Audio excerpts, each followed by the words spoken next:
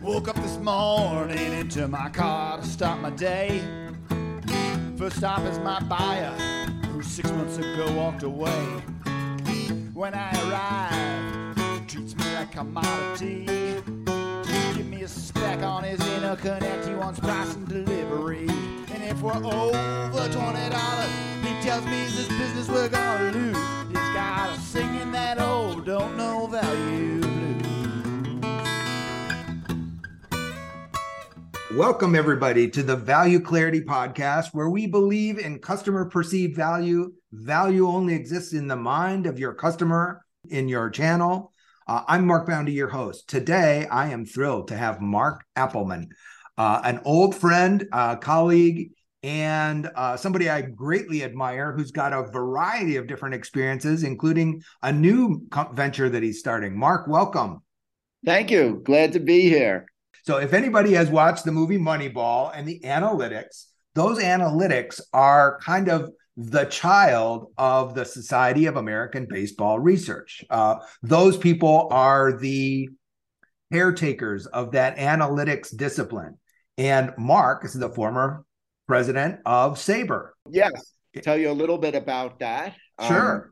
We grew SABR. I was the CEO and executive director there for almost 9 years. I left a couple of years ago for a new venture. But during the time there, we were able to develop it to where we got almost 7,000 members around the country and the world. And as you said, it's very much analytics based. I mean, SABR comes from Sabermetrics, which Bill James started years ago. And basically, we took advantage of the whole Moneyball craze to try and grow the organization, to bring in younger members who were very involved in fantasy sports and the new analytics that were out there. And teams started, working with them. Now every team has an analytics department in the major leagues. And one of the things we did when we first started, because we had an older organization and the organization really didn't have a kind of community that it should have. So we developed chapters, and we ended up with 75 chapters in every major league city, a lot of the major minor league cities, 13 countries outside the US. And these chapters work closely with the national organization, and we help support them. But they also did things on their own. Some of the chapters, like in Denver, they had a lunch every week of the whole year and would just sort of talk about baseball in season, off season. A lot of the chapters would go to games. Some of the chapters would bring in speakers. But anyway, so these chapters, and these were all of like-minded, passionate baseball fans, most of whom were in the analytics space, some of whom were also in the historical space. And we felt that by doing it this way, the whole organization really became one. And then by adding more and more with digital and having a website and a digital community, by the time people would come to, we did two, and this is before COVID, I left right before COVID. We did two big in-person conferences per year. One was during spring training in Phoenix, which was the SABR Analytics Conference. And that was very hardcore. And we would get all the teams, sort of the brightest minds out there that were coming up with the newest analytics in baseball. Out of all the sports, baseball was sort of the first sport to really take advantage of analytics. Now, soccer, basketball, hockey are really sort of following, even football to a certain extent. But so we would have 600-700 people at this analytics conference in Phoenix. And then in the summer, and that was always in Phoenix, in the summer, we would rotate our general conference, which was a little bit more less hardcore, was more we'd go to a game. We'd have speakers who would talk about everything like baseball and the movies, baseball and music, in addition to analytics. And so we would rotate that, and that would be held each summer. And the organization grew, and then we started working with Major League Baseball on a number of different projects and some of the media companies. And it really grew into an exciting, real community is basically the best way to put it. You know, I think that's a really fantastic story of starting with a great germ of something that people are really passionate about, but then growing it. And you told me the other day that there were people involved in the history of baseball, like a couple people who are really involved in the history of the Negro Leagues, for instance, women's leagues, and other people who are involved in Little League. And so a lot of special interests within that blanket. And if you can imagine, there's like two people, some old guy in Baltimore and somebody else in Detroit have the same interest. And unless there is not just a local chapter of that Detroit and that Baltimore, but there is a community, an online community, so those people can quickly get connected and start collaborating and getting to know each other. Now you've actually have those local chapters who meet, but you actually have cross-chapter interests, and you're nourishing that third dimension of interest in a lot of special interests, because you've got a platform that helps people do that. And that knits the entire organization together even more tightly. Exactly. I mean, that's why we started forming these committees, because at first, as you said, we thought the local angle was great, and it really was, because people would come together and physically, most of the time. But then we found that there were these areas of expertise or passion. I mean, we had a lot of people at SABR who had written books on these things, had spoken on these things. Many of them worked for teams or for the media. And so that's when we came up with these 31 committees. And as you mentioned, they ranged from women in baseball to youth baseball to the Negro Leagues was probably our biggest committee, actually. And then there was some that were just fun. There was baseball in the arts, baseball and music, baseball and movies, all different kinds. And some of them would have a few people. Some of them would have, the Negro Leagues committee had over 1,000 people in that committee. And it was a way for people to share information. And one of the things that was really interesting is when we did a study with the members to sort of see what they got out of their membership, what they thought was the most value for the money they were paying.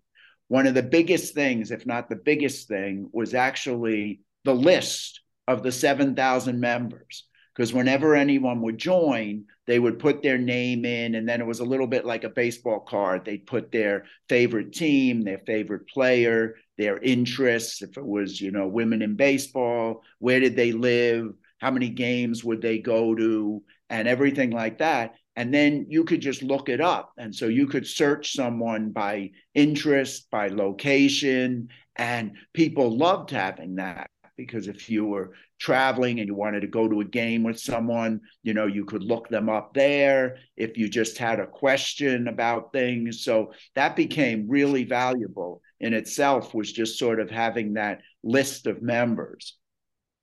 So, yeah, I've become really passionate about studying community in one of my new ventures. And so I'm listening to this like on the edge of my seat, looking for, there's a lot to learn here.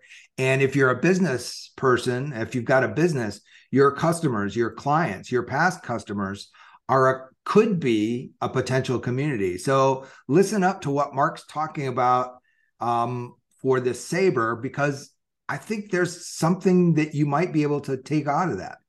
So let's switch a little bit to Mark. What are you up to now? You're now the founder and president of Sports Media Entertainment Incorporated. Tell us a little bit more about that.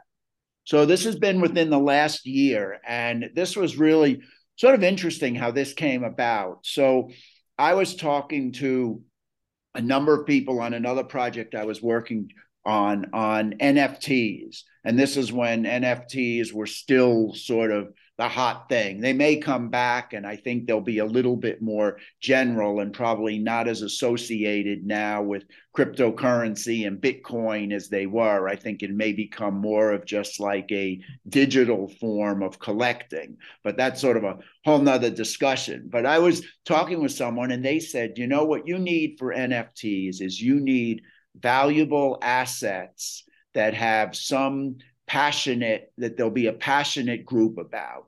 And if they're historical assets that have never really seen the light of day, all the better. So I started thinking about where would I sort of find that, looked in my LinkedIn, started thinking back to different people, and remembered a friend of mine who I literally hadn't talked to in probably 15 years, who lived in Toronto, who also started out as a sports writer like I did many years ago. He and his brother had bought the assets to Sport Magazine 20 years ago. Sport Magazine, which came about in 1946, which was 8 years before Sports Illustrated, was really ahead of its time in terms of beautiful color photos, a lot of top written articles. They had all the top writers, even writers who weren't necessarily sports writers. I mean, Ring Lardner wrote for it. I mean, all different great writers wrote pieces for them. And then, given the whole publishing world and a number of different mergers, magazine came on hard times, and in the year 2000 was basically put up for sale.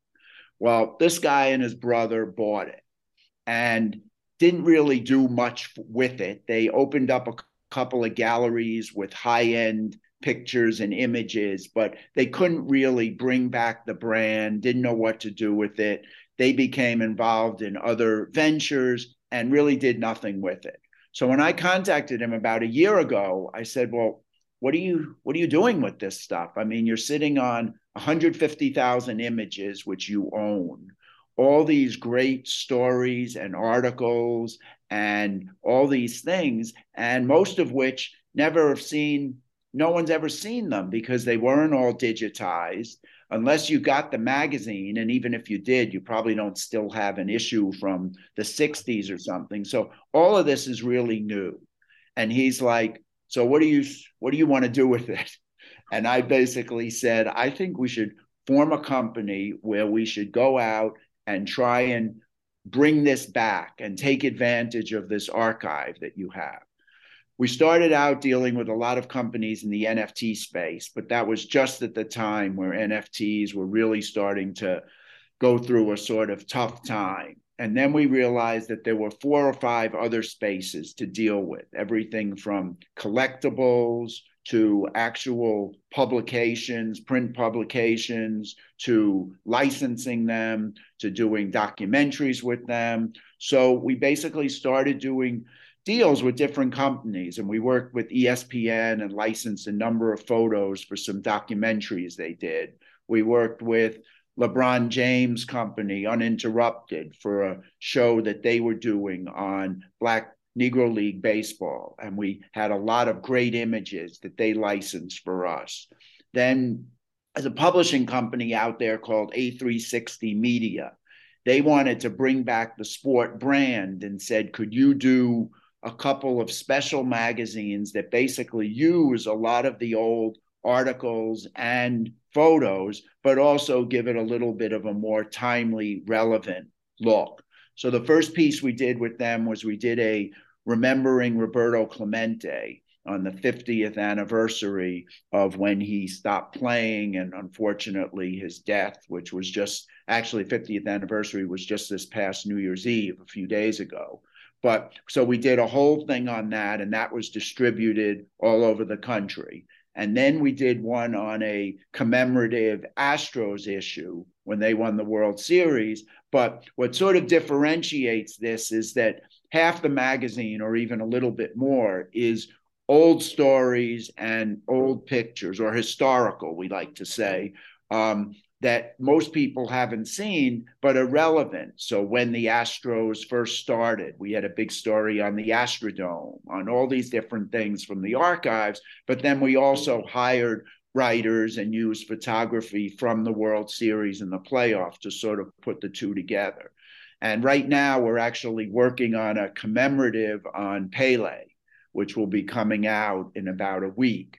So we never really thought a return to print would end up being sort of the biggest thing this year. But because of a lot of the shifts in both NFTs and digital, it has been. Going forward, we think, though, that there are a lot of different possibilities. And we've actually been A number of people have approached us about actually either acquiring the company and the archive and then just rebranding it on their end, or sort of working with us in a big major partnership. So we're sort of open to all these things. And it's been fascinating because I really had no idea, other than the fact that, when I grew up, every Christmas I got 3 magazines as gifts.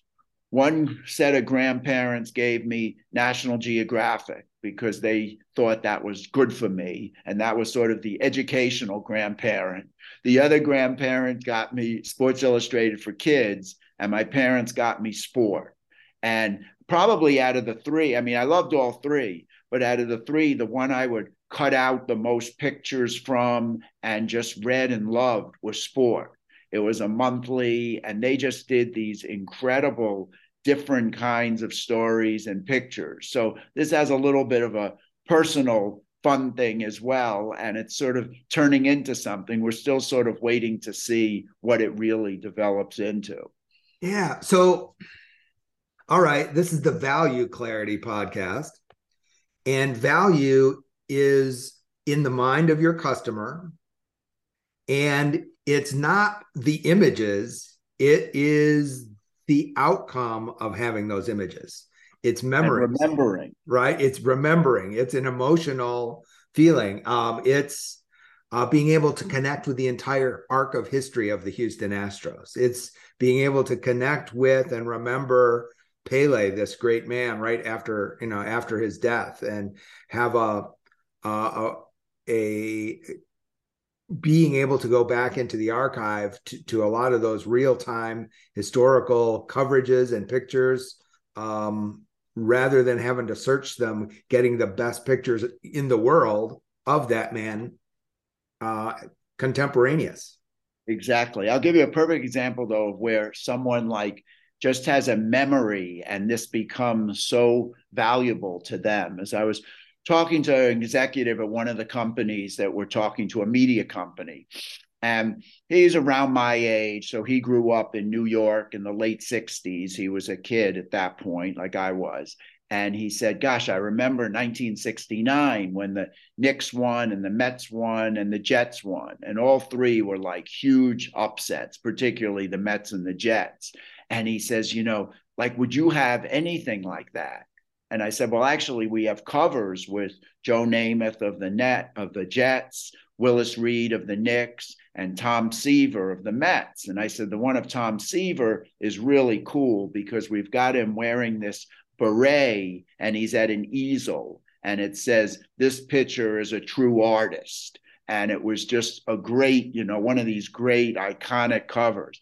Well, this guy was like, I don't know, I have to get back to you, but if there's any way I could ever like buy those or get images of those, he says that was like the highlight of my youth. And he just went on and on, which really made me realize and made us realize the sort of power and what we might have, behind some of these things in terms of bringing back memories and passion and, the value of it, as you said.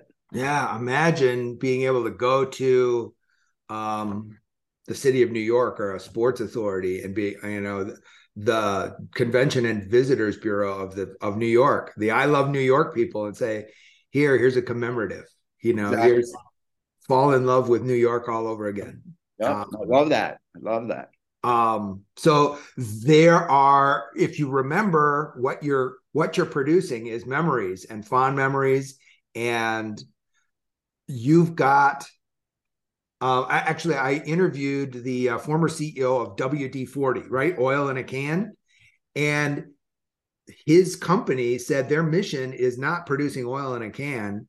Their mission is to produce positive, lasting memories. And so everybody's got the story of, my dad taught me how to work on cars, and we had WD-40 for everything. Exactly. WD-40 is magic in a can. And your pictures, your images, these stories are positive, lasting memories. Now you just have to go connect those with the people who have those memories dimly, and boost them. Exactly. Exactly. How cool is that? What a cool business to be in the business of bringing back great memories. So there's a million of those stories, and um, being able to commemorate those with people and help people commemorate those. I just think that's a powerful, powerful thing. I mean, the value of memories and particularly family. I mean, we did one thing at Sabre for fun, and it was a digital thing. And we had thousands and thousands of people who participated, where basically we did a weekly newsletter, and we would try and send out something in the newsletter each week to get people involved. So what we did is we said, what was the first baseball game you remember going to? And send us a few paragraphs and a picture. Well, it was amazing, the response. First of all, as you said, most of the time it dealt with a father-son or father-daughter relationship. So it was, I was 7 years old, and I remember my dad, in our old car, we drove out to the stadium, and then I remember getting ice cream, and such was playing. And even if they didn't really remember the game, sometimes I think the people probably just looked it up on Baseball Reference or something because they remember around the date or whatever. But it elicited such strong, passionate family memories that were sort of connected with baseball and with their, usually, as I said, it was the dad who was, involved, but it was interesting. Yeah. What a cool thing to be a merchant of memories. That's a great way of putting it. I'm switching back to your Sabre days, the kind of tools that you had and what it takes to make a great community. You talked about starting with people who are all passionate about baseball for some reason or another, some about analytics, some about Negro League, some about this or that. But being able to connect with those and then develop, I don't want to say service those, but pay attention and help those people develop those interests and those passions. And what we found is, and you've probably found this a lot with good organizations or businesses, is if you give people the tools or you empower them, then they run with it.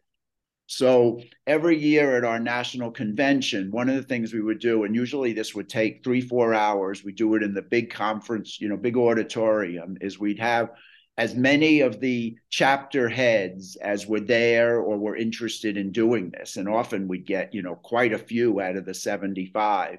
And they would come up and they would do a quick talk or sometimes PowerPoint on what really worked for them that year. Some of the top things they did that were different. And it was great because then someone from the Seattle chapter could say, I'm going to follow what they did in Denver because that sounds like a great idea. And someone in New York would share something that someone in Chicago would want to do. And it was just a great way of everybody sort of coming together and sharing different ideas, different ways to do things. And we had just really sort of given them the tools. I mean, we gave them some financial help. We gave them the technology because they used the major, digital platform and website that we had that they could use, in their own way. But then they sort of ran with it. Yeah. And I'm sure there's somebody in Nashville who said, I really like that thing you did in Denver. And I like that thing that you did in Detroit. I'm going to twist them together like this, and we're going to try that. So now it's not just borrowing best practices from somebody. It's dynamically combining them and building them and making better and new. And so the thing about a lot of best practices is it's just copying some in business, it's copying one of your competitors' strategies. It's their strategy and you're copying it. So you're not differentiating yourself. You haven't had an environment where people can combine and build and enlarge and move beyond. And that's a key differentiator. No, absolutely. I think it absolutely is. And one of the biggest things, and I think it's true, as you mentioned with the WD-40, and there's so many examples about it, but if something elicits a strong memory or passion, particularly favorable ones. I think that's just such a huge thing. Yeah. There are some companies that do that. WD-40 does that.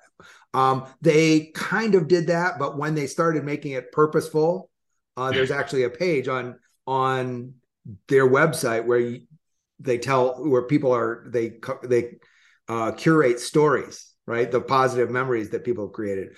But there are some companies that people are passionate about, but there's colleges, universities that people are passionate about. There are other causes, lots of other causes or nonprofits that are built around people's passions. I think there's something that a lot of people could really take what you've done and develop and learn. Yeah, I do too. I definitely think, in addition to, sports organizations, I think it could work throughout, many different businesses and many different sort of associations and organizations, around the country in multiple areas.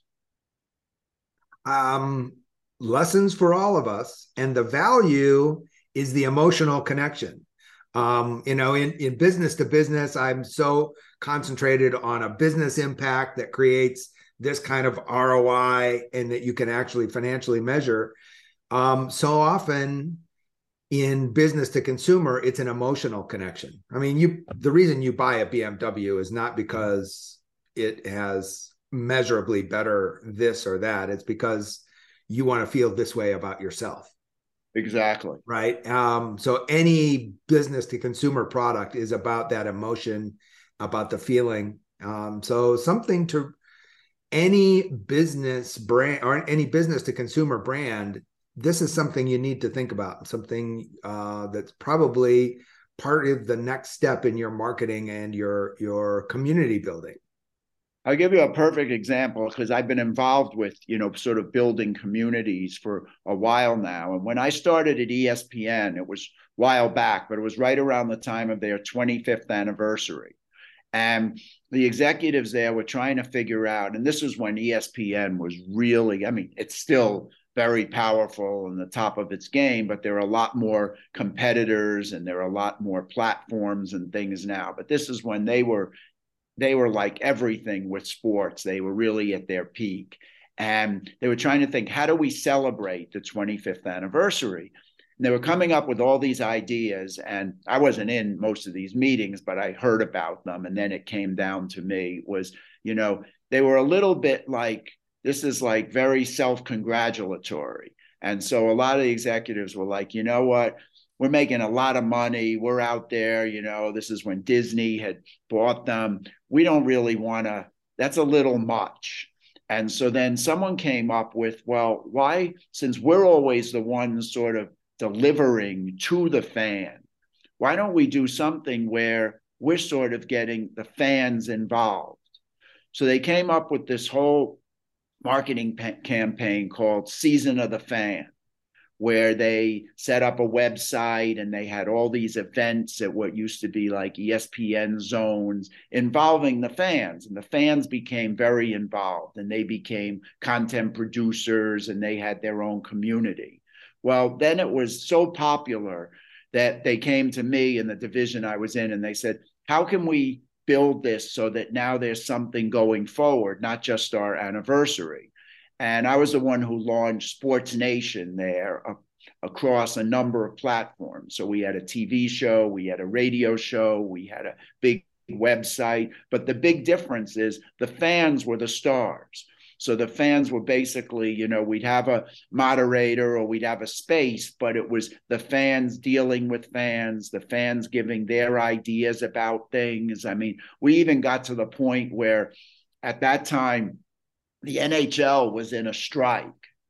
And so we got Gary Bettman, the commissioner of the NHL, came on a live stream like chat. And we had all these fans suggesting on how they should settle this strike. So, we did all kinds of things, but it was turning it all around so that suddenly this big corporate company that was, always delivering things to the fans was now listening to the fans, and the fans were actually empowered to sort of take part in this, network that they loved. Yeah.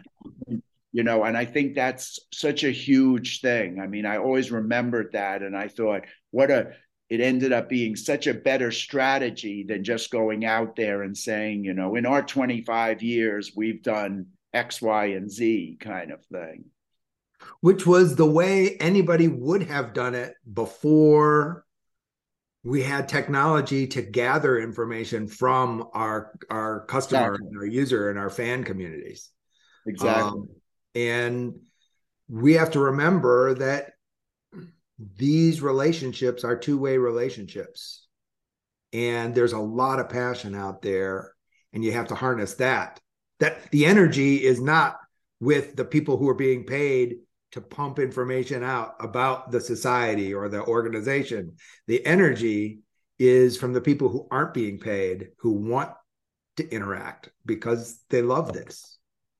Yeah, I often joke that the best staff are your volunteers in many ways. I mean, they are so passionate about it. And I mean, at Sabre, I joke that we had, we basically had 4 full-time people, 6 interns, and then about 6,900 volunteers that worked for us and did so much of the stuff, and just were so thrilled to be part of it. And, and everyone would find their own little niche that they could be part of. And, they just loved feeling as if they were like helping the organization grow and, survive on a regular basis.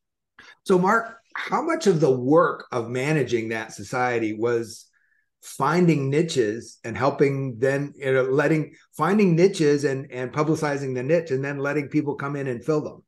That was a lot of it. A lot of it also, and I mean, this is not unexpected, but a lot of it was finding the right leaders of the chapters and the committees, because the people who had the idea or the most passionate weren't always the best leaders. Either they didn't have enough time to really devote to it, they just didn't like or know how to lead people. They weren't. So that was something that, and every once in a while we tried to stay out of that as much as we could, but there would be times where chapters can, especially some of the bigger ones, would contact the national office and they'd say, can you help us sort of figure this out? Because Joe really should be the leader, but Sam has donated a bunch of money to the organization and he really wants to lead it. And how are we going to sort of work this out?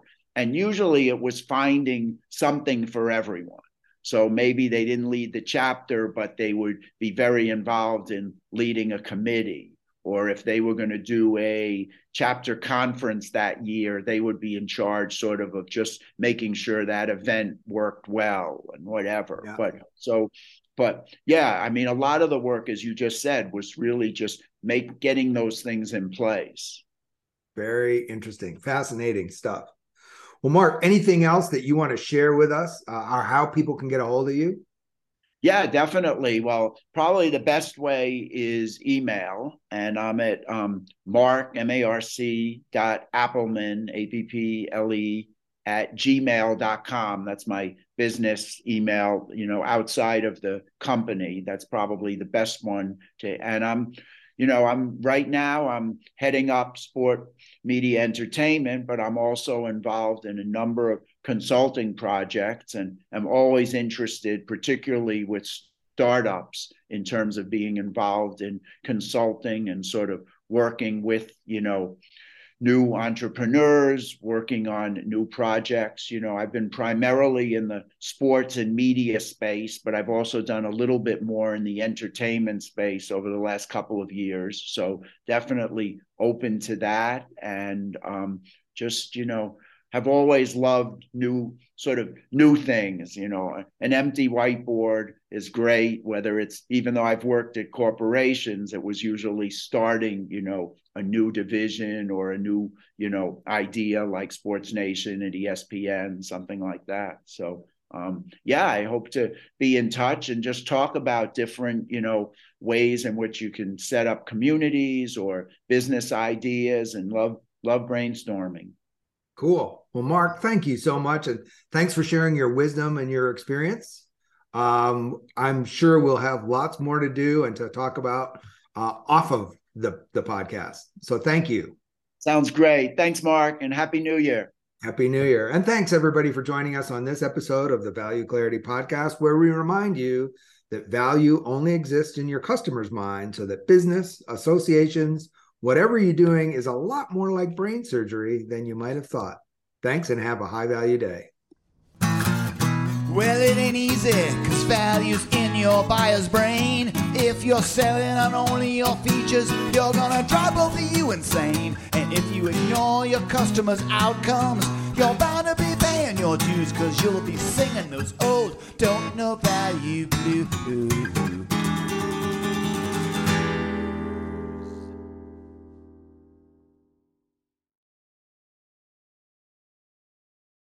This podcast is a part of the C-Suite Radio Network. For more top business podcasts, visit c-suiteradio.com.